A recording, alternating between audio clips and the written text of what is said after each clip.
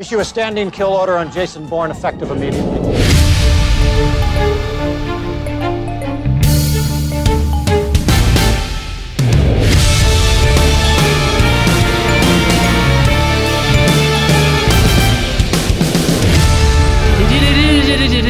It's over the opening titles. Middle, end. It's just the same fucking song, baby. It's Kill James Bond, and it's the Bourne Ultimatum. The movie that has worked out that it's got one piece of soundtrack music, much like us, and it's gonna use it because that shit was expensive. It's back. It's got more cuts than ever. Oh, well, it's worse than that, right? Because the previous one, you had too many cuts so you couldn't see. And clearly what they've done for this one is gone, you know what would improve this immeasurably is shaky cam. Like a whole shit ton of that. Oh, I'm so upset about the shaky cam. There's like a scene like right near the end after a car crash where nothing in shot is moving, but the camera is just being like fucking wiggled from side to side. Yeah. Half the credits are like the camera wiggler. Like, all caps. I can't see what is happening. Like, Fire stabilizer. So we know at the end of the previous movie, Jason Bourne has gone to Moscow. Invest in a tripod. Yeah. He's gone to Moscow and he has engaged in a car battle, the most honorable form of combat, with his Russian Jason Bourne equivalent, Jason Bournoff, and killed him. Jerzy Bondov. And he's Alice, Abby, and Devon, by the way. Yes, Kill James Bond. It's a good podcast. You should listen to it. All of our brains have been broken by this movie. So he's now in Moscow with a 5-star wanted level. A lot of Russian cops are like running around shouting the "Via" a lot, and he has been shot also at some point during this. So he sort of stumbles around. This really sets up a recurring bit for this movie, which is crowds are terrifying. Being chased through crowds is terrifying. Don't worry, we will find a way to make this racist later. And so he's like in and out of trains and stuff, and like pushing past Russians. And he forces his way into, I believe, a vet's in order to inject himself with veterinary estrogen or whatever, which cures his gunshot wound. Mm-hmm. That's fair. Yeah, he gets a health pack. Yes, and then as he does this, 2 Russian cops break in, hold him at gunpoint, and he disarms them, holds one of them at gunpoint, and then goes, "My argument is not with you," which is a frankly bizarre quite line. Formal. It's like Socrates. To whom it may concern, officer. Also, he has a flashback to the villain of the film. Now, this is, if you remember, at the end of the Bourne Supremacy, the villain, Brian Cox, the big bad guy, shot himself. Yes, he did. And this film is like really feeling his absence because I didn't think they knew they were going to do a third one, but like the villain they get for this film is so clearly just like discount Brian Cox. And he only says one thing, which is, hit me with it, Dev. Will you commit to this program? That's him. He says it so much. Will you commit to this program? And he says it a few times. Will you commit to this program? Will you commit to this program? Will you commit to this program? Commit to this program? Will you commit to this program? And that's just a taste of what the movie The Bourne Ultimatum has to offer. It also has 3 scenes that for some reason play 4 times each. It does a scene from one of the previous Bourne movies again for no reason. Yeah, I thought I was having a fucking stroke when that happened. Like, I was like, I've already seen this. Like, but also like I think I said at the end of the last recording, I was like, no, I swear Brian Cox is in the third one, and that's because this guy just like looks and acts so much like him that I had like fucking false memory syndrome, like one of those Christian pedophile hunters. Are you going to commit to the program or? Yeah, listen, you're going to be real with me right now. Are you going to commit to the program right now? I'm getting texts that say brick and I'm shooting my neighbors. Well, the worst part is, this isn't even one best value Brian Cox. There's like 2 or 3 Brian Coxes in this movie. They're all different, like older white guys in suits, and they blend together so much. There's looking past them. I'm like, there's one of them who goes, "Will you commit to this program?" And then there's another 2 just around. Yeah, there's the CIA. They all have one line each. CIA director Nosferatu. Yes. And then there's we commit to this program, and then there's the main guy, Noah, the villain. Yeah. So Jason Bourne escapes Moscow, and we go back to CIA headquarters where they tell us the plot of the previous two movies. Pamela Landy, the good CIA agent, is there. We have the new CIA director, who is like slightly like Red State Nosferatu.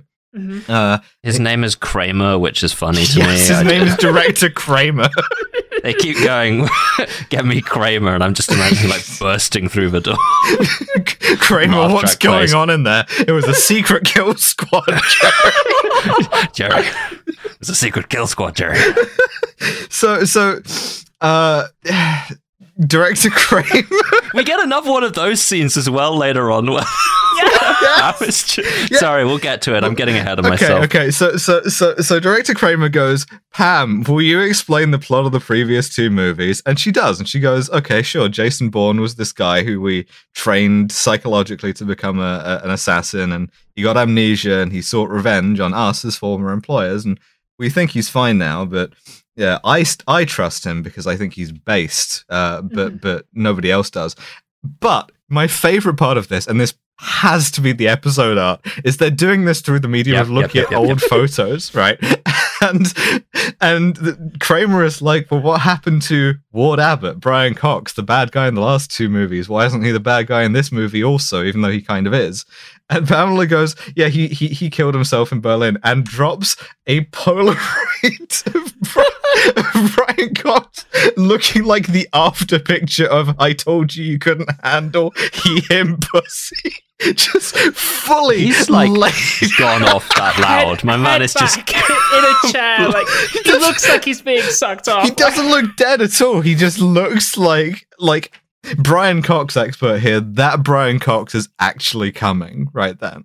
Yeah, because he doesn't have a bullet wound in his like face when he shot himself. Show that. No, so he's just like lying back off a chair, just completely fucking gone. It's so funny. So, fuck, what fucking happens next? This Kramer still doesn't trust him. Yeah, right? So Kramer's like, we need to keep hunting Jason Bourne. Then we briefly cut to a scene in Turin that we don't immediately know the meaning of, but it's a journalist meeting a CIA insider. And this is where I noticed something that the film does a lot. So listeners, you'll probably be familiar with the standard shot, reverse shot, two characters sitting down at a table, you get one then the other. A common practice is that when you cut to like one actor, you'll do what they call a dirty shot, which is where you get a little bit of the other actor's shoulder in the frame, just to kind of remind you that these two people are in the same physical space. And like now that you know that, you'll see that all the time. This film, bafflingly, keeps doing reverse dirty shots that are like 75% shoulder.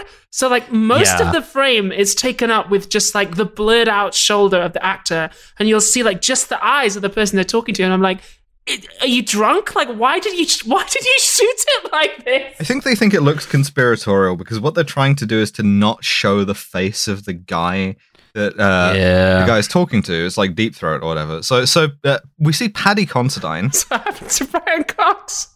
Yeah, it's Brian Cox. So we see Brian Cox talking to Brian Cox.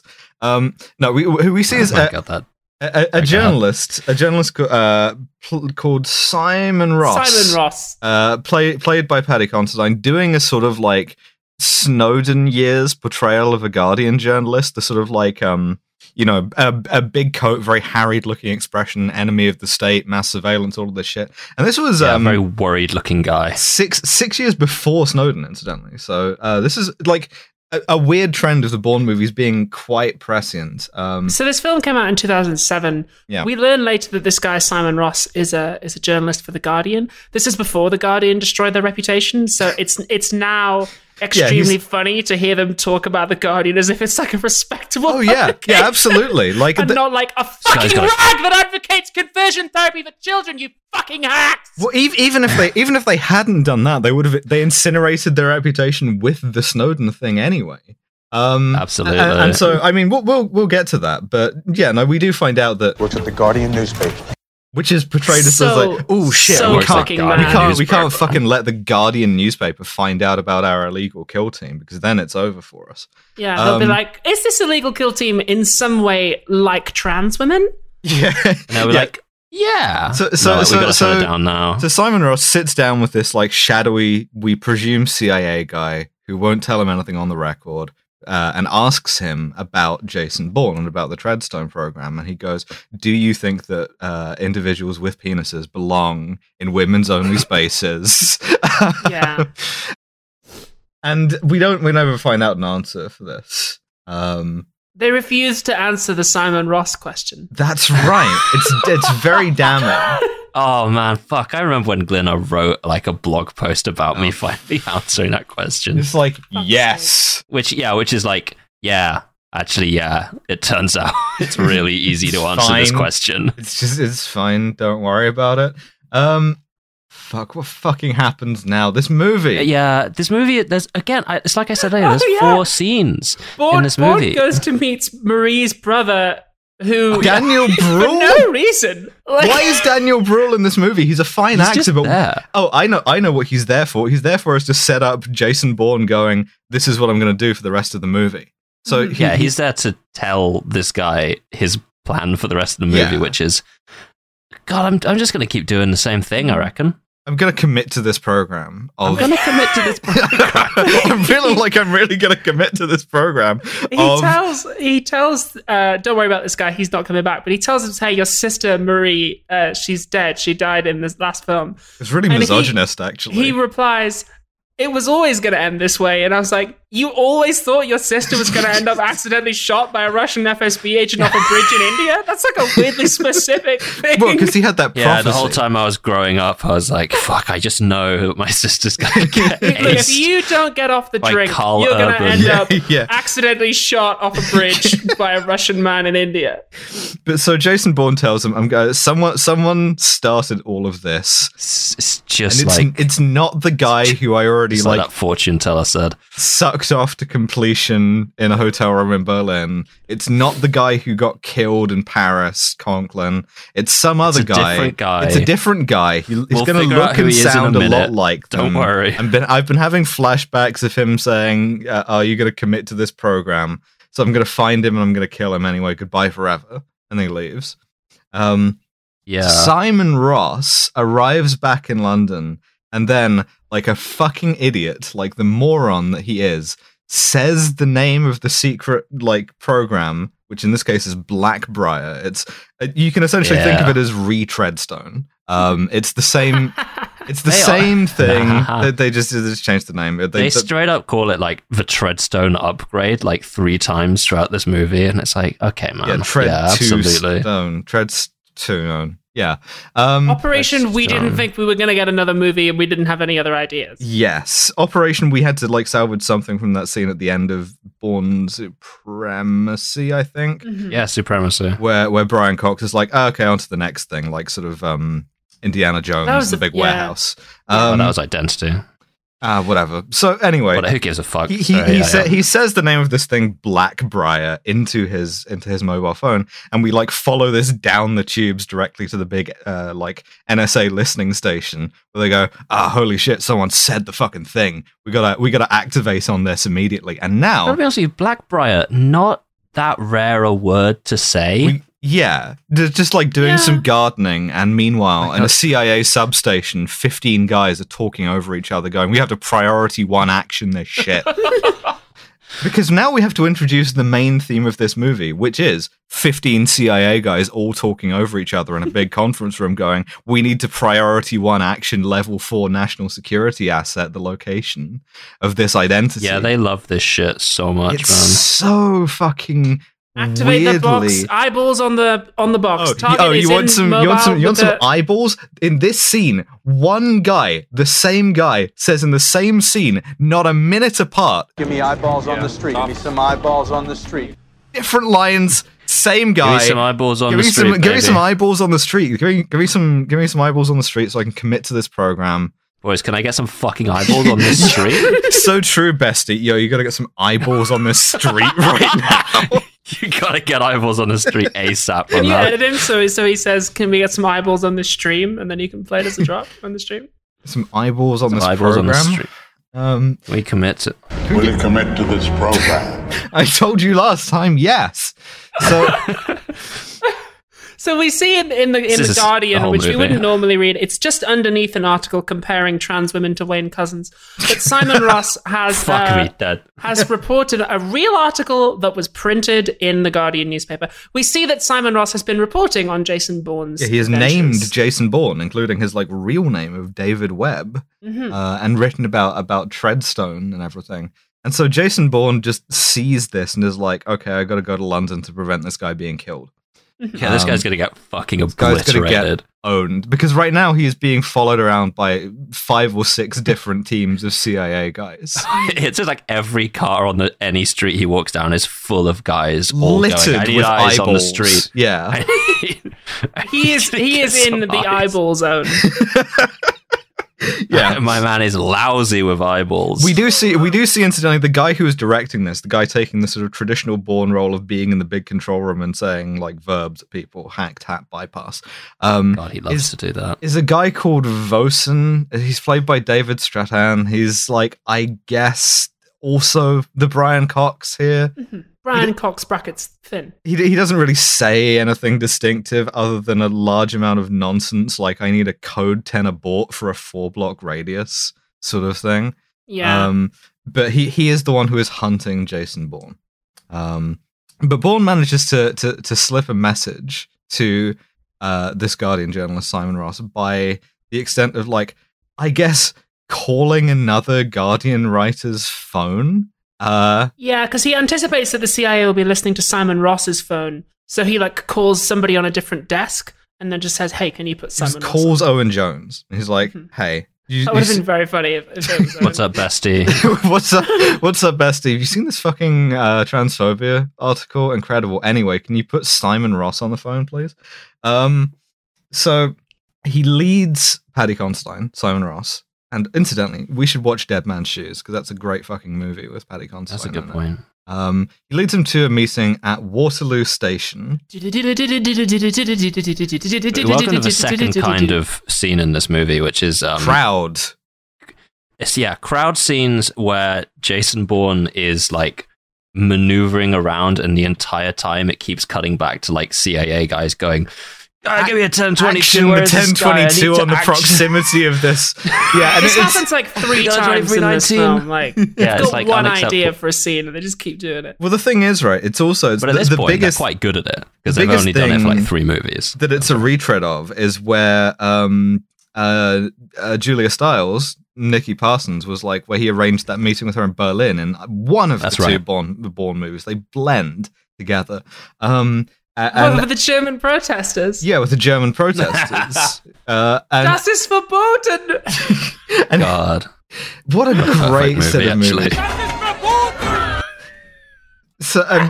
So this whole time the CIA has been needing some eyeballs on the street, and the whole time Jason Bourne has been evading them easily. And so he sneaks a phone to Simon Ross, and then he sort of remote control pilots him through the crowds. At evading the CIA capture squads, who are, I guess, gonna extraordinarily rendition him, because he does just get a guy kidnapped just by accident. He does it on purpose as a bit. You're right.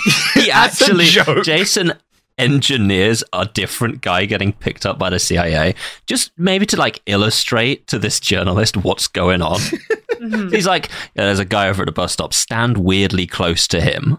And then 10 minutes later, that guy gets bundled into a car. Injected with unknown substances and bundled into a van. So while that guy's enjoying my ideal first date, Paddy Considine is running through different bits of the concourse at Waterloo Station. I'm trying to fucking remember what happens in this movie. So Bourne wants to know, who's your source? You must have somebody inside the CIA who's telling you this shit. And then Ross is I'll tell you, you got to get me out of here. And then Ross panics and runs. We see that the CIA have activated a chimp. Yes. This is good because Noah goes, put the asset on standby, and I wrote they have a chimp in the building. They have a chimp in the location. They have a Professor Chimp ready to go. Yeah. They shouldn't have killed Professor Chimp. This should have been just like Carl Urban should have been Professor Chimp, All of this these should should have also been. have been Professor Chimp. Oh yeah, same guy. We've just run an experimental Mark Strong cloning program. That's what the program was. We all came out weird, and we called him 5-0. Where we commit to this program of cloning Mark Strong. Yeah, all right. I'll fucking commit to that. No worries. So Professor Chimp is like climbing up into the big like thing behind the switching advertisement billboards in Waterloo Station. Meanwhile, Jason Bourne is like interrogating the guy. Also, at one point, in the most British move, Simon Ross is about to get to safety, and then he panics because he sees the most British thing of all, a sinister-looking bin man. He does. He really. He literally. It's not a great quality drop. To be fair to him, he thought that it might have been a trans woman, so he just like bottles it and legs it immediately. Look at the Guardian newspaper. Yeah, but it's not a great drop. But he sees like a suspicious-looking bin man, and he goes, "Oh, the bin man." No, that's a great drop. Bins, The mate. bin man. He stops to salute the bin man and is spotted by the CIA. Yeah. So he tells Jason Bourne that like he was the first of whatever it was, and like this has to do with Blackbriar. It was like an experimental training program, and now incidentally, it's time for me to panic, run out of cover, and get domed off by Professor Chimp. He gets chimped. Now he does get chimped, and I mean this is a shame. I mean it establishes threat and everything, but like I almost enjoyed their little like rapport here. It was nice. I thought it was quite nice. This sort of like sequence really reminded me, and it's a weirdly deep cut here, but it reminded me of the gameplay of Assassin's Creed Brotherhood Online. Because like it's just a crowd of guys, and like Jason Bourne and like 3 other guys are all just like walking through this crowd, attacking each other in secret. I don't know, it was quite nice. I really enjoyed that, but it was good. It was good. Anyway, Simon Ross is dead. Should have worked for a less transphobic newspaper. And I wrote Guardian journalist assassinated. No comment. There is one fun bit where we're doing this all out of order. It's because the movie is exactly as disjointed as this. All of the shots are like done like this. Where in order to do the like fight scene where he beats up some CIA guys so he can talk to Simon Ross in the first time, he knocks them all out apart from one last guy who is just lying on the floor like, ooh, my back. To be fair, that's me. Just like, oh shit, give me like 5, mate. I'm sorry. He gets spotted on the security camera, which occasions the line, Jesus Christ, that's Jason Bourne. Sorry, wrong Jason Bourne movie where the guy in the control room is saying, Jesus Christ, that's Jason Bourne. It's an easy mistake to make because there's so many of Christ. Jesus Christ, that's Jason Bourne. So the guy gets shot, the journalist gets shot, and at this point the Brit cops swarm the scene. And I learned that British police love whistling as much as German cops love shouting Polizei. Yeah, it's nice that every cop has their own thing. Yeah, that's genuinely a theme throughout this movie. Yeah, it's genuinely a theme in the Bourne movies is that each nation's cops have their own like little battle sound that they have, and for British cops, it's just like whistling. They don't even have whistles; they're just making that noise with their mouths. I'm just waiting for like a group of cops in a Jason Bourne film to do like the UN guys in Loop on the Third shit. It's just like they're just piling over each other. Bourne takes Simon Ross's notebook from his corpse, and it's just full of like really transphobic invective, but also an address in Madrid. Yes. We also see that Pam Landy has like once again the good liberal CIA officer has like arrived on scene in the big control room while they're actioning things, and she is sort of like quite reluctant about this. We see her and Noah, Skinny Brian Cox, having lunch. We see a lot of both of their shoulders. My main takeaway from that scene is you've got a really good look at their tailoring. He orders a heart-healthy omelet because he's gay. Mm-hmm. Mm-hmm. I mean, I'm not sure how else to interpret the heart-healthy omelet thing. It's weird. But anyway, she's De Bruyne because she was in the last film. Yeah, and she's upset that a reporter got killed, which is very funny for a CIA officer, and that they had a shootout in public, which is even funnier for a CIA officer. But also, I just wrote and then down, he's like, well, he worked for the Guardian. She's like, oh, okay. Yeah, but the thing is, right, this is not known at this point because the Snowden thing wouldn't be for another 7 years. But if you wanted to keep like some piece of American national security intelligence like apparatus out of the hands of the Guardian, you don't need to kill them. You just ask GCHQ to go to the Guardian's offices and put power drills through a bunch of their hard drives. And it turns out in that situation, what the Guardian will do is help you do it and find you the hard drives and not interfere at all. So it's cool. Just unnecessary. There you go. It's the truth-telling, bold, investigative journalism. Yeah, from the Kill James Bond podcast. That's my official stance. Don't read it. Don't buy it. Don't speak to anyone who does. Same as the Sun. The best thing that came out of The Guardian was like this rash of movies where Guardian journalists were crusaders for truth, always wearing the same big puffy jacket for some reason. Like you're sort of, they have to share that one. Yeah, your Fifth Estate, this kind of thing. When you get into the Guardian, you are issued a big puffy jacket, a wild list of transphobic allegations to make. Just a copy of Janice Raymond's Transsexual Empire. Just like, you will be tested on this. Yeah, that's what you need the big puffy jacket for, is a place to keep all of the different copies of the Transsexual Empire, Irreversible Damage, all of the other sort of like all the other things that you will be rephrasing and printing. Anyway, Pam, it's so funny every time there's a journalist on this podcast, we get like 10 to 15 minutes of like material just being like, this guy fucking sucks, huh? Yeah. Have you heard movie of really the wants us Guardian? to think about this guy in any like way other than absolute detest, and I refuse to do it. No, absolutely not. Anyway, Pam and Noah figure out who the CIA guy is, who's been feeding Simon this information. This is my god, half clever, right? Because the deal is that they do the usual tap bypass, Wi-Fi connect everybody whose phone was in Turin when Simon Ross was in Turin. And Pam goes, well, no, because he wouldn't fucking keep his phone on him. Everybody keeps their phones on all the time because they need to talk to 15 people at once about how to action things. Therefore, whoever had their phone off during the time when they were meeting, that's probably going to be your guy. And thus they find the guy.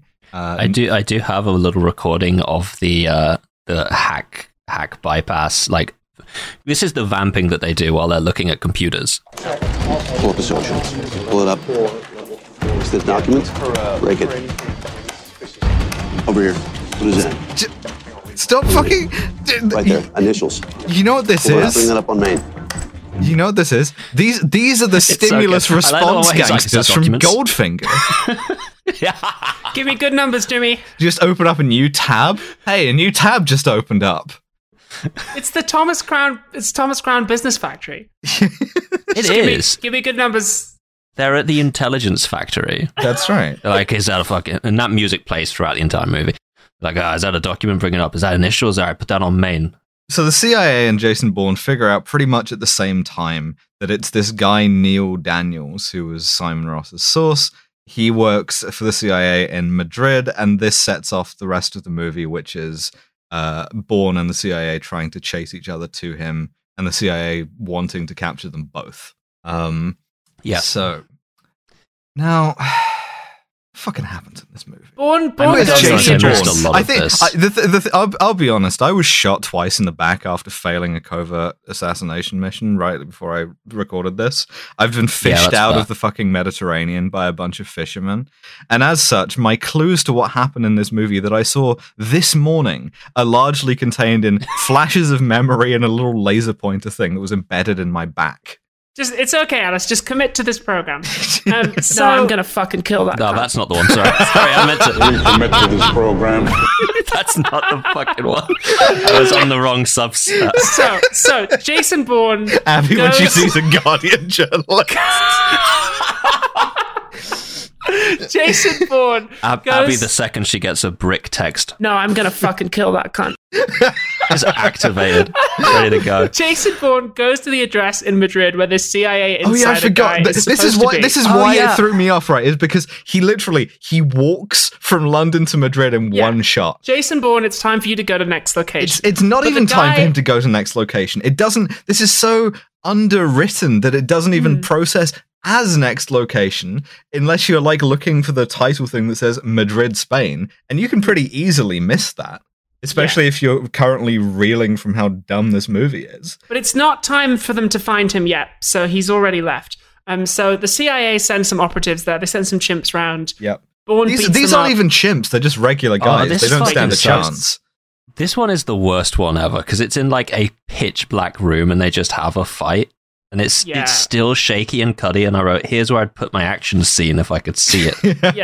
What he does is some Home Alone shit. He tapes a flashlight to an oscillating like room fan to make them think that the shadows are moving, so there's someone in the other room, in order to ambush them and knock them unconscious. Yeah, they're really leaning into this. Like they did it a bit in the earlier films where they're like, okay, this guy is so fucking good. He's so good. You don't even know what he's doing when he fights people, and they've just lent into it by making it literally impossible to know what he is doing during a fight. So you see him win a fight and you're like, I don't know how he did that. Jason Bourne just put two guys on the ground. Fine. I don't... Cool. Yeah, okay, whatever you say. We never like see him come in and then like look at the fan, and we never have a chance to figure out like, oh, he's going to do this. He's just basically just like super powered. Yeah, he's one step ahead of us, the audience, which is fine if we get like... given some of the clues as well, and we can try to get it, but it's shit. So, also, Nikki's there. Yeah, Nikki walks in. Julia Stiles walks in. And they finally give us something to do in this movie. And curiously, 5 lines. She doesn't hold a grudge against Jason for more or less torturing her at gunpoint in Berlin in the previous movie. Yeah, I would.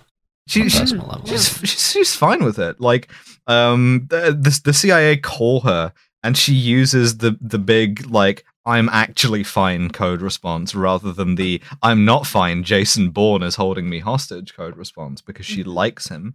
And like, we have reason to believe Jason Bourne might be in the area, and it cuts back and he's like stood in the room with her, and she's like, really? Are you still going on? Yo, that's Jason crazy. Bourne? That's Jason Bourne. So I appreciate that. I also appreciate in like the second smart thing that Pamela Landy has done in these two movies is to be like, as soon as she gives the, like, Jason Bourne is not here code, is like, yo, Jason Bourne's in the fucking room with her. 100% Jason Bourne is there. Because she immediately starts talking about how, listen, Jason Bourne's being hunted by the CIA. Not me, though. I think he's cool and handsome. I think he's based, and actually. If I could get a message to him, if only that were possible, what I would say to Jason Bourne is... I would say, keep it up, Tiger. Let's go, big dog. You're doing great. And there is a nice little like sequence of things where Noah is like, all right, how long before backup gets there? And a guy holds up like 5 fingers. And he goes on the phone to Nikki. All right, backup's going to get there in about an hour. Just hold tight. And then as soon as she hangs up, Jason's like, how long have I got? And she's like, 3 minutes. Like, everyone's playing each other and they all know they're doing it. Yeah. It's like, this whole script was written on like 3 levels of obfuscation, which are unnecessary because everyone is fully over it. Like this bit. So I like it. No, it's good. So back in New York, Pam like takes Noah into his office, and we literally just retread the Brian Cox, it was a secret CIA kill squad scene. It's the same thing. It's the same fucking thing, except there is you don't one have difference. clearance to find out about this. What if I did? All right, it was a secret CIA kill squad. She's like, what is Blackbriar? I can't tell you that. No, but really though, what is Blackbriar? I dare you. Oh, no more getting the bad guys caught on our sights than watching them escape while we wait for someone in Washington to issue the order.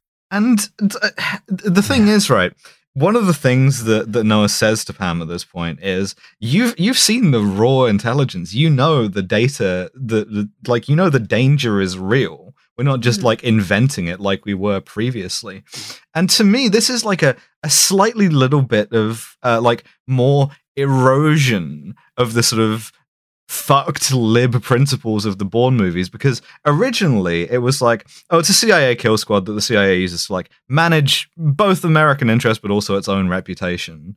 And now, like, Brian Cox never got actually, this is good what I'm doing, it's based. Instead, he just had to be like, you wouldn't understand, I'm old and also extremely corrupt. Whereas this guy gets to be like, listen, we have the same objectives in mind. Maybe we differ over the means, but I'm actually like on the right side here. Yeah, we see that the director Kramer like knows about this illegal operations. And it's just this little wedge in the door of sort of like legitimizing extrajudicial killing, like lack of government oversight of US intelligence, all of these things. This was a couple of years before intelligence operatives in real life started whistleblowing. I'm talking about people like FBI agent Terry Albury started coming out and saying, actually, this evidence of like the threat, we've actually just been faking that. That's all just made up. Yeah. And before like all the scandals broke about them just like openly committing entrapment against people for no reason. But you can't like unring that bell. Once you've put in the movie, like, the threat is real, therefore the highly illegal measures that we're using to address that threat may be unacceptable to you, but they are legitimate in that sense. You can't then go back and be like, actually, all of that shit was wrong. Our bad. Also, the Neil Daniels, the guy who was passing the information to the journalist, has all the receipts of Blackbriar. He's gone on the run with the data. Screenshots of the dangerous group chats, all of this. So we've all got shit, he's in Slur's chat. Fuck. He's been in Dev's computer and taken all their screenshots. Fuck. So Jason and Nikki go on the run together, and we get this little scene which I feel sort of in two minds about, right? Where they sort of imply in a sort of ambiguous way that they had a relationship together. And I'm glad you picked up on that. And he just doesn't remember, and because she my goes big question is like, why is she helping him? Yeah. And I guess it's kind of like an old flame thing. And she's like, it was difficult for me with you. And you really don't remember. And there's this kind of like unspoken thing that goes between them. Now, I don't know. It's compelling, right? It fits in actually quite well with her character on the previous two things. It explains her not like minding too much being tortured by him. But it's also a bit misogynist, I would say. Just a wee bit. It is. I mean, it was interesting because I was like, oh, it is kind of a mystery why she's helping him. And it is an interesting idea that maybe he had a life beforehand and people who loved him and stuff. I thought that was interesting. I was looking forward to the movie, explaining this or going into it further. Oh, no, she has 5 lines. We'll find out whether or not it does. Anyway, we got to go to Tangier because that's where this fucking guy is. Tangier for like an hour-long sequence, which I have summarized as tough men on small mopeds. So the CIA activate another Professor Chimp to kill Daniels. Different chimp. Nikki like waylays him with a saying, "Hey, you got to meet me here. I'll give you a new phone." And then Bourne follows him, and he's like, he's going to lead us right to Daniels. The CIA are like tracking everybody involved on a big board as if they've all been injected with smart blood. Like, when the courier goes off course, they're like, oh, he went off course on Google Maps, or like you're watching your courier on Uber Eats or whatever. And like, it's like the tips going down. Why would you go in that direction, mate? Oh, there's fucking bollards down there. That's a one-way street, for fuck's sake. Noah's gone off the deep end. Noah's like, right, activate a chimp. We're going to kill Nikki as well. And Pam's like, you can't kill her. She's one of her own. And he's like, screw the rules. I'm a thinly veiled allegory for the Bush administration, and therefore it's actually fine for me to start killing my own people. And she asks him, like, where will this end? And he goes, well, it ends when we win. Which is inadvertently a great description of how liberals came to feel about all of these things. So any day now, I'm sure. Yes. God, it's coming, baby. I'm ready. Oh, they say the next blue on blue assassination will be ordered by a woman president. So Jason Bourne chases the new chimp to Jason Bourne to where Daniels is going, which is a bank because of some fucking contrivance about how he needs to withdraw money, whatever. Yeah.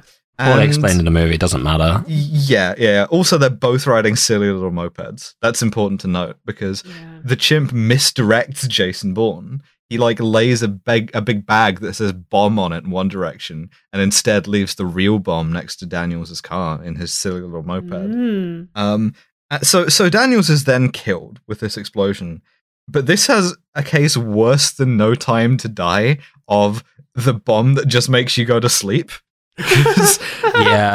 Jason Bourne is standing not 3 feet away from this car that blows up. We don't even completely obliterates the car that is further from the bomb than Jason. Tinnitus had not been invented yet. They hadn't invented that cool thing where you get up from a bomb blast and there's no sound and there's ringing. So instead, he just kind of gets up and he's like, he's not even dirty. He's just like, oof, okay. So damn, that's crazy. All right.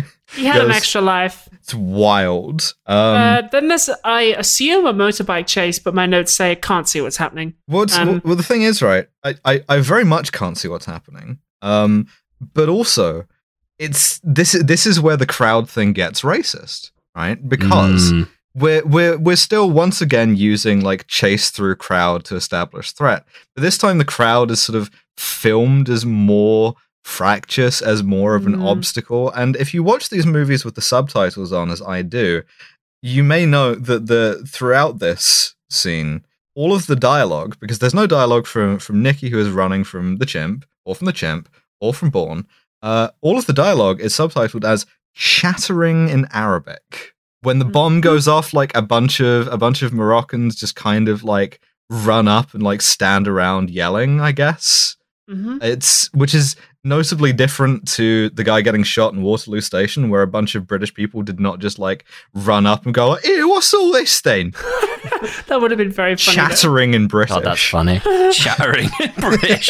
The chattering classes of this once great nation. So yeah, so Nikki is running from. Well, I mean, worse than that, this scene was actually filmed. This whole sequence was filmed during Ramadan. So all of these extras, and no wonder everyone looks so around irritable. 24/7. Yeah, on no water, no food, and it's just come on, man. Also, again, I'm gonna pick up some of the cinematography of this because it's something that the Bond movies do as well, right? Is the sort of the ethnicity of a crowd very much depicts how much of an obstacle they are to you. If you compare, for instance, it's a sliding scale from English up to German / Moroccan. Yeah, well, which are about in Casino the same Royale. amount of threat. In Casino Royale, where we start with snake fighting or whatever, and then Bond has to chase that bomber through that crowd. Oh yeah. Also in Tangier, I think. There's lots of shots of people's faces looking angry, people getting in Bond's way. Same here. Whereas in Skyfall, where he's chasing Silver through the underground, there aren't really that many. If you watch it back, it's mostly people are deliberately melded into the background. So too in Waterloo Station here. It's very much sort of an ambient environmental condition rather than check out these fucking guys. That's a very good point, Alice. That's a very good, good catch. So that's the high quality analysis that this podcast provides. That's fucking right. I am simply slamming the big "it's racist" button. Guess what, boys? It is racist. Some cool, silly little Moroccan cop cars. Also, the Moroccan cops are wearing 50s uniforms, which I think is cool. They have watch chains and everything too. I'm with you on this one. There is quite a tense scene where the chimp is closing in on Nikki and she's running away. If you weren't aware of why we call the Treadstone agents that, this would be so much. This worse. one would be fascinatingly racist. This one, considering that this man is Moroccan. No, Professor Chimp. No, this is just all of them happen to be Professors. Yeah, Mark Strong. Yeah. Mark Strong brackets Moroccan. Jason Bourne runs through some people's houses. We get that famous shot where he parkours through a window that they used in the trailer a lot. Yeah, he learned that from Castell in the first movie. Yeah, he has a fight with Professor Chimp, and my notes say, I can't see it. This is like being in a washing machine. Professor Chimp genuinely struggles to keep up with Nikki, and it's how the fuck do you lose the only woman with blonde highlights for a 500-mile radius? But no, he He gets her into a house. Jason. I ask myself that every day. Oh my god. Fucking hell. Also, Nikki gets one stunt, which is to make a comically small parkour jump. It's about 5 feet.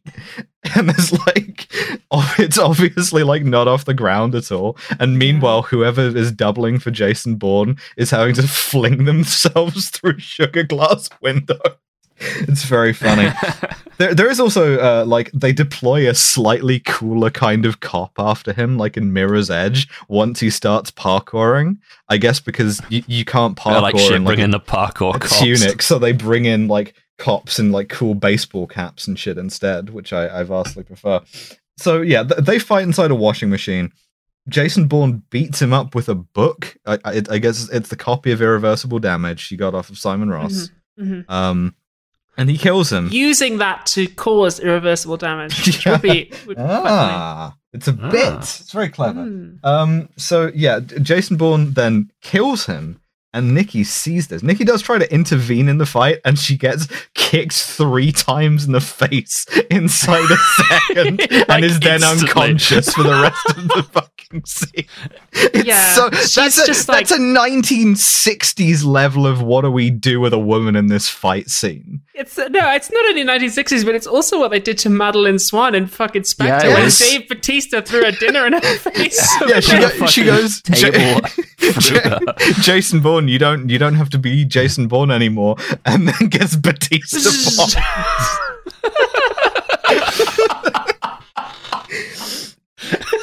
It's so good. It's so good. And they did that with fucking... To be fair, they did that with the lass in the previous movie when she was like, you don't have to be Jason Bourne, and then she gets aced by a fucking Carl Urban. I want you to know that at one point in one of the many open up a new tab priority 1 computer scenes, they do open up Nikki's file. And in her file, it says, for just long enough to read it if you're paying attention, that she is proficient in karate and kung fu. Really? No, yeah, motherfucker. It does say that. So she sees him kill the guy. And I mean, this culminates, by the way, in them having a fight where Bourne's weapon is a towel. And how do you do a towel fight with no jokes in it? This is like a poor nation that does not have Jackie Chan doing this shit, in my opinion. Bourne's weapon is a blur. I cannot tell what is happening in your visual medium, which is a bad thing. But anyway, Bourne wins, I assume, because he continues to be in the film. Yeah, Bourne kills the guy, and I'm noticing he's still there. She's horrified by this, which is a bit fucking rich after 3 movies. She's been involved in fucking Treadstone for like 6 years. She was in charge of logistics. Yeah. What did she think he needed all of the guns for? She's just like, I didn't realize you were killing people. Oh shit! Jesus fuck! Christ. Oh my god! What? Wow. So this movie's. Oh my god. They go on the run, and I want you to know that she has no more dialogue at this point. Oh, she ran out of lines like 2 scenes ago. She does not speak. What she does do is she cuts and dyes her hair to go on the run, and it's a deliberate retread of fucking Franco Potente doing the same thing in the Bourne Identity. And this is where I thought, we're gonna make something of this, we're gonna reveal that they had a relationship maybe, and then Nikki gets on a bus and leaves the film and does not come back. Yes. Say goodbye, Nikki. Jason sees her and is like, oh shit, that's the same thing as from 2 movies ago. Why do all of the women that I end up with cut their hair really short and dye it black? Anyway, I'm gonna why do all the women I end up with turn out to be lesbians? Anyway, not gonna think about this. So he bears his soul to her a bit. He's like, I remember the names of all the people the faces of all of the people I've killed. And I've tried to apologize for it and make up for it, but it's not something that I can ever be forgiven for. I'm a sad Jason Bourne. None of this lands at all. Mostly because she can't fucking say anything. She doesn't say anything. She just leaves and she's not being hunted by the CIA. And he says to her verbatim, he goes, "It gets easier." No, it fucking doesn't. Well, see, I've been watching these movies. I like that line, right? Because it's worse. It's obviously a lie, right? But to me, as he puts her on the bus when he just goes, "Yeah, it gets easier," without any prompting from her, that does more for Jason Bourne's humanity and compassion for me than him being "Oh, I'm sad." because it's like he's like trying. I get it. It's good, kind of. But like we've just. So she completely throws her career away and puts her, as we've seen, her life very much in danger, presumably forever, commits treason, and we just like, we never find out why. She just leaves the film. And I'm like, what? Quite literally put on a bus. It's bad. It's real bad. She doesn't even come back at the end. Oh, actually, we do see her at the end. Doesn't get any more lines, though. Yeah. But as she goes out on the bus, she touches her stomach one time to be like, I'm pregnant, Jason Bourne, and it is your... Yeah, she touched his penis one time in that hotel room. So at That's this how it point, happens, man. You can never be too careful. Jason Bourne goes to next location. The way he has to find out next location, I wrote in all caps because he goes and gets the personal effects of the guy who got blown up. And he reads through his papers and he finds like a fragment of paper which has the fucking CIA secret facility letterhead. It has. I love this movie. It has the CIA seal and it has the street address in New York. The only bit of paper that isn't burned is the bit that says next location. And at this point, it's a perfect film, actually. At this point, the movie then has to gaslight all three of us because you remember how in the end of the fucking Bourne Supremacy, we see Pam in her office in New York, and she's like, "Your real name is David Webb. You were born 4/15/71 in Nixon, Missouri." And Jason Bourne does the amazing fucking "ooh, I'm watching you," even though we're on the phone thing, and then just leaves, right? What? Yeah, the Jason Bourne special. The Jason Bourne special. Oh, that's coming. Don't worry. What if we redid that exact scene, but in a way that didn't make any sense, and also never address like. What if we just fucked with you on purpose as a bit? And I'm like, okay, fine, whatever, yeah. So Jason Bourne goes to New York City. He goes to the address, and the secret CIA facility, which has like overlooked windows and no curtains, because he just looks in with a sort of fucking monocular, sees Pam, sees Noah taking some files out of his safe, and sees the cover of those files is labeled Blackbriar. Yeah, really clearly. Yeah, they just show this to the window that I show this secret file to the window. Let me hold it up. And then what happens is that he fucking reruns the ending scene from the Bourne Supremacy. He just does it again, and it's reshot. So which makes you feel insane because if they just showed the same movie again, it might have some continuity problems. But it would make you think, oh, okay, this is like. That was like disjointed in time, and now we're getting to see it for real. I'm sure he had a rifle in the last one, not a monocular. What it seems like when you're watching this one is he has just done the exact same move. It's so funny. He's gone back to her office, and she picks up the phone and gives him the exact same conversation. It's like, listen, you're just going back to an NPC and like doing another dialogue tree just in case there's something new, but it's the same again. Mr. Clare is helping me find my gun. Jeff Dipshit. Jason Webb. Craig Fingersuck. Webb? David Webb. David Webb. Your real name David is... Williams. Fucking... Your real name. David Mitchell, Robert Webb. I don't know. Robert Webb. That's right. Yeah, your real name is Robert Webb. You are also weirdly transphobic. Yeah, very concerned about the teenagers. But also this time it has a double meaning, right? Because she's trying to lead him on to the location of the facility where they did all of the Blackbriar training, which is at 415 East 71st Street. And so she tells him, your real name is Robert Webb. You were born on day 415 of East 74th Day. This is not a code. Yeah. The feast of East 74th Day. So it's East 74th, miss. Are you that boy? What day is it? Why, sir? She tells him next location. Really, and then she leaves to go and meet Jason Bourne. The CIA are listening into it. She leaves to go and meet him. He still does the thing because that's the way they wrote the scene in the first thing, where he's like, I'm watching you from your window, which gives away his fucking location for no reason. Get some rest, Pam. You're looking tired, which is again a fucked thing to say to someone who is objectively helping you. At this you point. Look like shit, by the way. But when that was just his like line to like flex and leave, it made sense. But he's about to like get her help to infiltrate. It's about to meet up with her, and immediately he's like, "Hey, I'm ready for our date," and I'm like, "Yeah, you look fucking tired as shit, by the way." Cool. Negging, Alice. Yeah, and the entire time Noah is listening into the conversation, and he uses this information to be like, yeah, he's right fucking outside. I need a 10-block lockdown of a code. The third time in this film, the movie, Jason Bourne is going to meet somebody in a public place. The CIA are following, and a chimp is activated. I hate it so much. Yeah, I feel like it's going insane. Like, this film is like half an hour that just repeats again and again. One act, and we're like, do that 3 times. Yeah, absolutely. Like, fill in the rest with the music. Bitch. But this time it's a fake out. Because Noah and the boys, they get in the van so that they can go mobile. Yes, that's my favorite fucking thing is like he says, get the vehicles, we're going mobile. It's like, dude, that's what a vehicle is. It does. Get the vehicles. I'm saying this often. I would love to get the vehicles. We're going mobile. But so they go to the meeting place, the CIA are following Pam, and then Jason Bourne calls Noah. And it's like, yo, what up? This is good. What up? What up? You are also looking ugly now, like, my dude. No, it's like, I was wondering when I would get this phone call.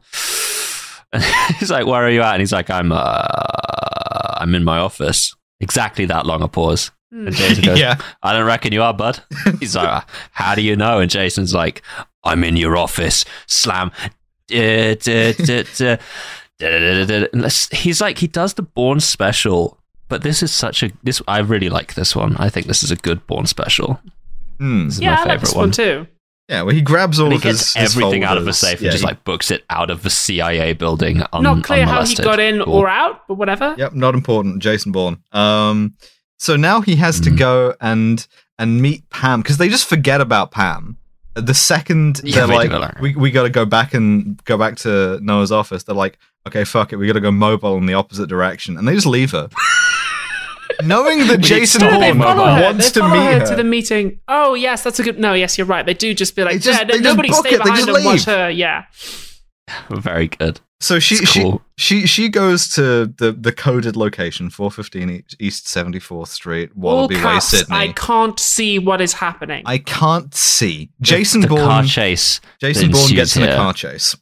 It kind of fucks, but it would fuck more if I could see what was happening. And he does the fucking special again. He has another special move, which is to crash a different dude's car and then let him live. It's exactly the same. It's exactly the same as the ending of the previous one. Yeah. It's so weird. You were meant to see these movies about 18 months apart. If you watch them within 6 months of each other, your brain will leak out of your fucking ears. It's because he dispatches his adversary, the chimp, the OG chimp, the original chimp, in the sort of noble tradition of car fighting, car jutsu, in which Jason Bourne, driving like a stolen NYPD car, like slams him into a divider and then lets him live, and crucially, he sees that he like lets him live.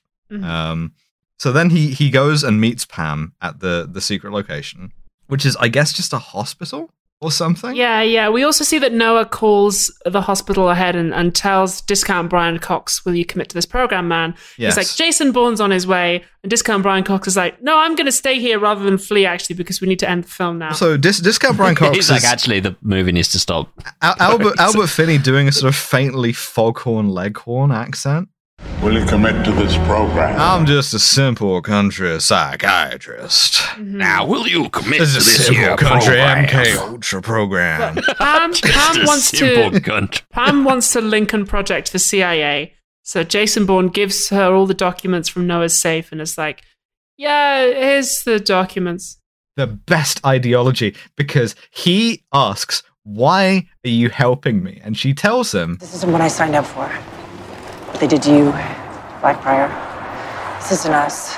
Looking through my big history of everything the CIA has ever done, Oh no.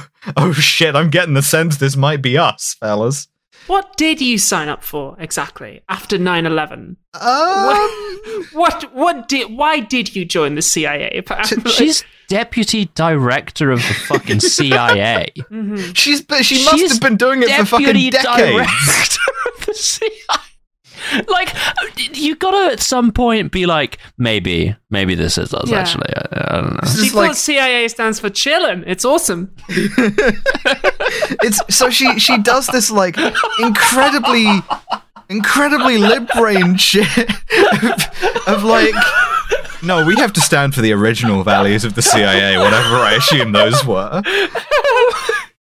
Bro, I would fucking sign up for the chillin'. We shouldn't be killing you, Jason Bourne. The United Fruit Company doesn't have any beef with you. The cool intelligence agency.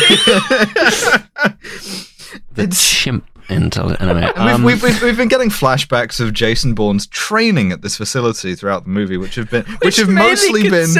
Will you commit to this program? To accept the And the only real flashback that he gets is Albert Finney goes, "Will you commit to this program?" He gets another flashback. He goes, "I can't," and then Albert Finney has a couple of guys put a hood on him and dunk him into a big tank of water. My ideal second him back in and go, "Would you like to commit to this program?" And he goes, "Yeah, okay, fine." Yeah.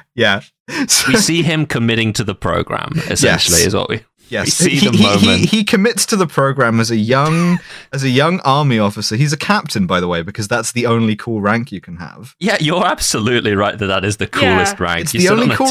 I'm gonna start calling myself a captain because it's cool. Captain Webb. And you're like, there's Captain Price, and then also Soap McTavish. He just gets jumped to captain because it's cool. And then they both just get to be captain. Yeah, he's a captain. It's cool. Captain.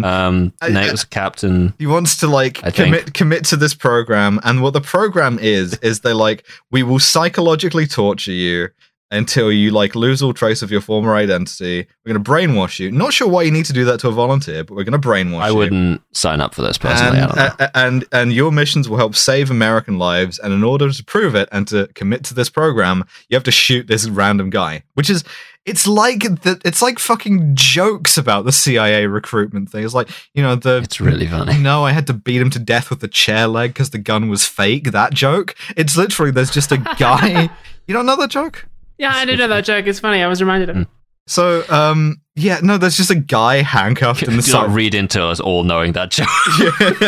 It's because we're all misogynist. The guy. We're all in the CIA. Well, that's right. We also all know what color the boathouse is at Hereford, things of this nature. Mm-hmm. There's just a guy handcuffed in the side of the room, and Bourne / Webb shoots him, and Albert Finney goes, "You are no longer David Webb." This is the moment that you have truly become Jason Bourne. Hey, with 11 herbs and spices. It's better than my shot at fucking. Benoit's been smoking too long. Now you are Professor Chimp. You have finally become a chimp. And then he shoots this guy, and then he it's very funny to kick down the door of the spy and be like, "Why did you do this to me? What why me?" And just volunteered. You straight up you came to us, brother. Came to us, bro. That's quite funny. Walked in the door and were like, "Make me a chimp." I will do anything to protect this country. It is quite a cool idea, though, and I do wish the film had lent into this idea harder. That patriotism can be turned to evil ends. That is kind of the theme of the movie. That's sort of what's happened with Noah. I wish we'd sort of lent a little bit harder into that because it's nice that they finally found the theme, The 2007, so it also manages to get a little bit of Hollywood has become aware that torture exists, but not really what it is, other than you put a hood on someone and maybe you dunk them in some water. They've heard that water's involved. Where was Abu? When did Abu Ghraib? When did that come out? Let me check that actually. Because the guy's in the corner with a black hood and an orange jumpsuit. It's very Abu Ghraib, the imagery. Well, that came out in 2004, so it's three years later. They're clearly playing off of that, but it's like the sort of PG-13 version where it's like, oh, you know, the United States, we might do some bad things because of red tape. The threat is real, but as a consequence of that, maybe we'll put the wrong guy in a hood and then dunk him in some water once or twice. Yeah, and ask him whether he'll commit to this program. They're not doing this at a black site in like fucking Guantanamo Bay or in like Iraq. They're doing it at East 71st Street in the middle of Manhattan. There's nobody standing around taking photos of it and like jerking off. Like, which in real life you don't know that. It's just not shown. He fucking. That's how you commit to the program. He shoots Will you commit to this program? Sorry, I'm going to stop doing that. He shoots the evil psychiatrist, and then he doesn't. He refuses to. He refuses to. But he says, "I'm not Jason Bourne anymore." Apart from when I do the movie Jason Bourne in like 5 years. Well, actually, the line which I kind of like now that I remember it is that you don't deserve the like star on the wall they'll give you. But then what he does is he exits like James Bond Inspector, because the next shot is him jumping through a window outwards. The room has no like windows shown. I think it might even fucking be underground. He just like books it. And then Professor Chimp arrives. Professor Chimp arrives, holds him at gunpoint, and he's like, "Why didn't you kill me?" And Jason sort of like unionizes the chimps through the guidance the original Professor of his Chimp. mentor, Professor Chimp. Yeah, this is actually true. Yeah, he says like, you know, look at us, look what they make us give, look what they fucking turn us into. So I'm gonna give you this like union authorization card. And if you could like just tick yes on that, I'll put you on the list, and we'll get back to you, and maybe we can organize Blackbriar project, the Operation Blackbriar, and get some like better paying conditions around here. And at this point, the chimp is so totally swayed by this that he's like, okay, cool, I'm just gonna leave now. That's crazy. Yeah, it's crazy. And then Noah appears and shoots him off a roof into the river. Yes, yeah, it is so funny how the like Agent Chimp is just like, you know what? You make a good point. This is kind of fucked up of me. And it took me a car crash to realize this. Straight up like, damn, that is crazy, actually. Oh. Yeah. Oh, maybe it's bad. Maybe I shouldn't have committed to this program. Then what fucking music kicks in, baby? No, not yet. Because we see Pam. There's additional. Pam testifies in front of the Senate. This is the most lib shit ever. What happens is everybody goes to jail, right? The director Kramer is arrested. Vosen is arrested. Albert Finney is arrested, and it's like, okay, so the CIA was willing to kill a journalist, a civilian journalist of an allied country, in public in that country, in order to maintain the secret of Operation Blackbriar, and this was sanctioned at the highest levels. And you're telling me that because of some fucking faxes, the director of the CIA goes to fucking federal prison? Bollocks. It's so funny. You don't even get it's so fucking funny. It's not even like a church committee where they like, hey, ask them about, hey, maybe you should, you know, tell us about the program that you had all of these guys committing to. No. It's fully like there are arrests, there are guys getting put in the back of cars, there are prosecutions. It's a massive political scandal. I don't believe the United States is capable of supporting a massive political scandal about the CIA doing any of the shit that the CIA actually did in any way other than it either never leaks out or it leaks out and it's fine because no one cares. It's such we videoed the crimes and put them on the internet and everyone rose up and it's just the end of years and years. Yeah, who do you think's going to be watching this? Oh, everybody. And everyone. No one gives a fuck. Why would anyone care about this? He was a Guardian journalist. The president. Why would you not just lie about this? Like you've lied about like everything else. Why? How not bury this? It would be buried so bad. Yeah, no, there's just no chance any of this would come. Or it would just like it would be like in The Intercept or whatever, or some shit like that, and then Pamela Landley would very politely put herself into a suitcase. As would the journalist who printed it in The Intercept would just be like, would kill themselves by shooting themselves in the back of a head in the car. Yep. A couple of times. It happens to the best of us. Get into my car, start the ignition, and scatter myself over 3 or 4 blocks. Mm-hmm. Or conversely, like it would go to a journalist who the source would then disappear or spend a long time in federal prison, and then that journalist would get really weird on Twitter over the next few years. There's a Glenn Greenwald reference. It is a Glenn Greenwald, yeah. I wasn't going to say it. So Jason Bourne has been shot. He's like lying in the fucking East River. And we cut to Nikki, who is like in a coffee shop. The source would end up in prison and then transition whilst in prison. That's right. And then date Grimes for a bit. Jason Bourne transitions, dates Grimes. This is all factual. Yeah. I remember I saw that this happened actually. Yeah, I thought it was weird. This is real. Yeah. Well, it's nice to take the series in a new direction. I would say. Bourne knows the ways of the fisherman. So that's true. Like the salmon, he swims towards the ocean. To spawn. He jumps Jason into the spawn. river. Yeah. And he turns pink and his jaw gets really fucked up. He goes home. That's just electrolysis. That's what it does to you. Happens to the best of us. We see Nikki hearing the news, and she's like, "Oh man, that's crazy. Everyone's been arrested. Nobody wants to talk to me though, so I'm fine." Also, they haven't found Jason Bourne's body, so I'm just going to smile because I know he's alive. That's the movie. And that's the movie. Bourne Ultimatum. Do. So I know you have it. I mean, fuck me. I think I actually do. I know you do. Oh, the bit man. Will you commit to this program? Will you commit to this program? Will you commit to this bin man?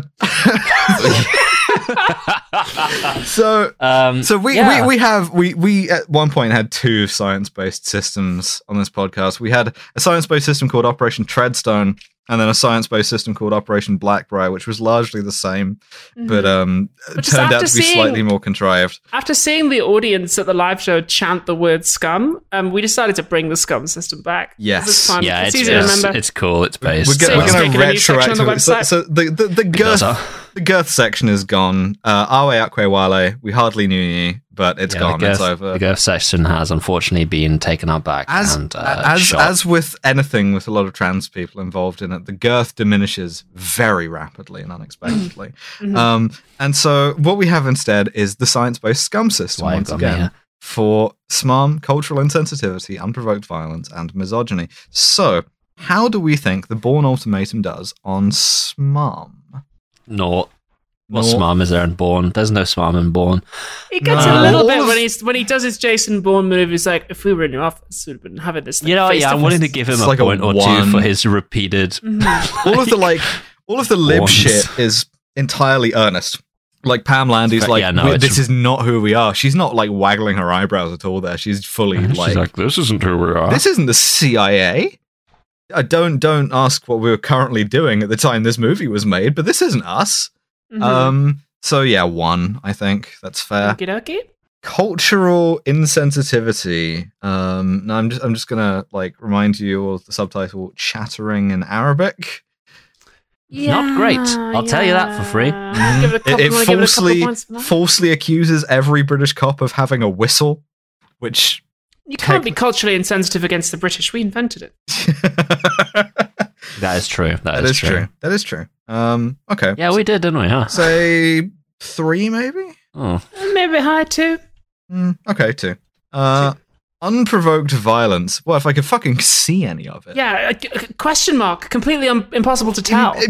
X out of like, I have no idea. He does actively like refrain from committing some violence. We see that when he's in the like office in Madrid, Nikki says like, "Oh, the two guys here, they're unconscious, but he hasn't killed them." He refuses to shoot the cop at the start. He refuses to shoot the cop. He refuses to kill Professor Chimp 3. Yeah, this is pretty low. Let's give it a like. I want to say 0, but I think it could actually be a 0 because he's like. Part of Jason Bourne's deal is that he is always provoked. He just wants to be like left alone. And it's not even in like a sort of like artificial death wish sort of way where like him not being left alone is like a kid chewing gum 4 blocks over. I mean, he does also execute a man when he commits to the program. Ah, that's true. The second he commits to that program. To be fair, he commits to that program. Oh, I'm not pressing it. He commits to the program. That is a murder. That's a murder. Yeah, that is very much a murder. But it is portrayed as being bad stuff. It is. Yes, to be very like he even asks, "Will you commit to this program, man?" A guy whose name I have not learned. Who is this guy? Like, what did he do? To which the response is, "That doesn't matter." Mm-hmm. Are you going to commit to the program or not? Listen, motherfucker, this program shit. Are you committing to it?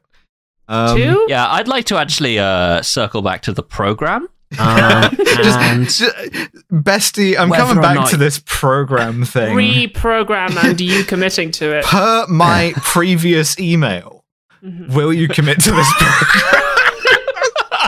Emailing the NHS again. Getting a text from Abby at 3 a.m. It's like, will you commit to this program? I will do think that could be good to do there. That would be very fun. How about two for the I'll go to a 2. I'll go to a 2. Yeah, okay. And misogyny. Surprisingly high. Yeah, I think so. Nikki, like, they give her something to do for the first time in this movie other than be terrified, and they totally beef it.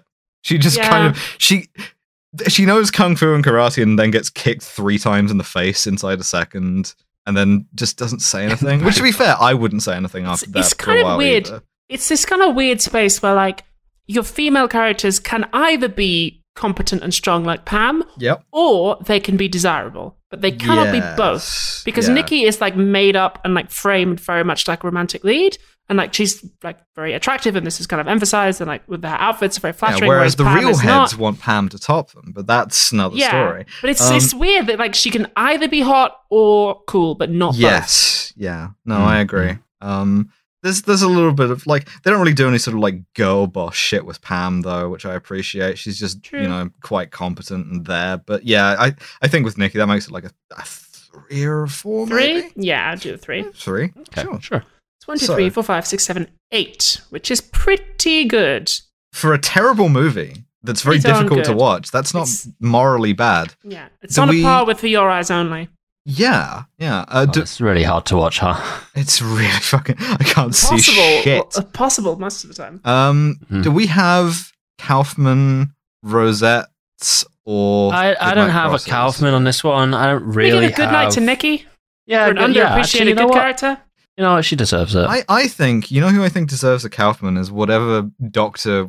whatever's name was, because he really did go above and beyond in trying to get Jason Bourne to commit to that program. Yeah, fine. Okay. He doesn't destroy the tone of the film. He got warning that Jason Bourne was going to be coming. He's like, no, I'm going to stay here and make him commit to this program again. I will accept it only if he is billed in the as will you commit to this program, man, rather than whatever his character's name is. Fine. Okie dokie. And then he retires to become James Bond's gamekeeper in Skyfall.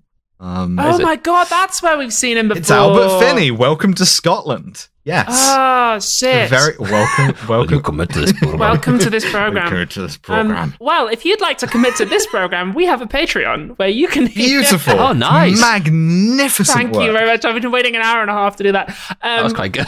Yeah, where you can listen to our bonus episodes. We have 2 extra bonus episodes every month. Next time we'll be doing a Q&A. We will. And the next one in this. I want to be... No, the Q&A will come out before this. It'll be last week's episode. Next week will be a bonus, which we have not decided yet. Yeah, whose turn is it? I might be mine. So I think it's Alice, actually. We'll consider things. And then after that, we're going to do the Bourne... The Bourne Legacy? with no Bourne. The Bourne Legacy. Yeah. Incidentally, one thing I've just noticed. What the fuck is his ultimatum? He doesn't have an ultimatum. None of these names make any sense. Identity is good. Fuck! This is the ultimatum. Will you commit to this program? Well, we will kill James Bond. We'll return with the Bourne Legacy that does not have Jason Bourne in it. We have committed to this program. We are committed. Some eyeballs on that pod. Welcome to season 2. This one's for you, David.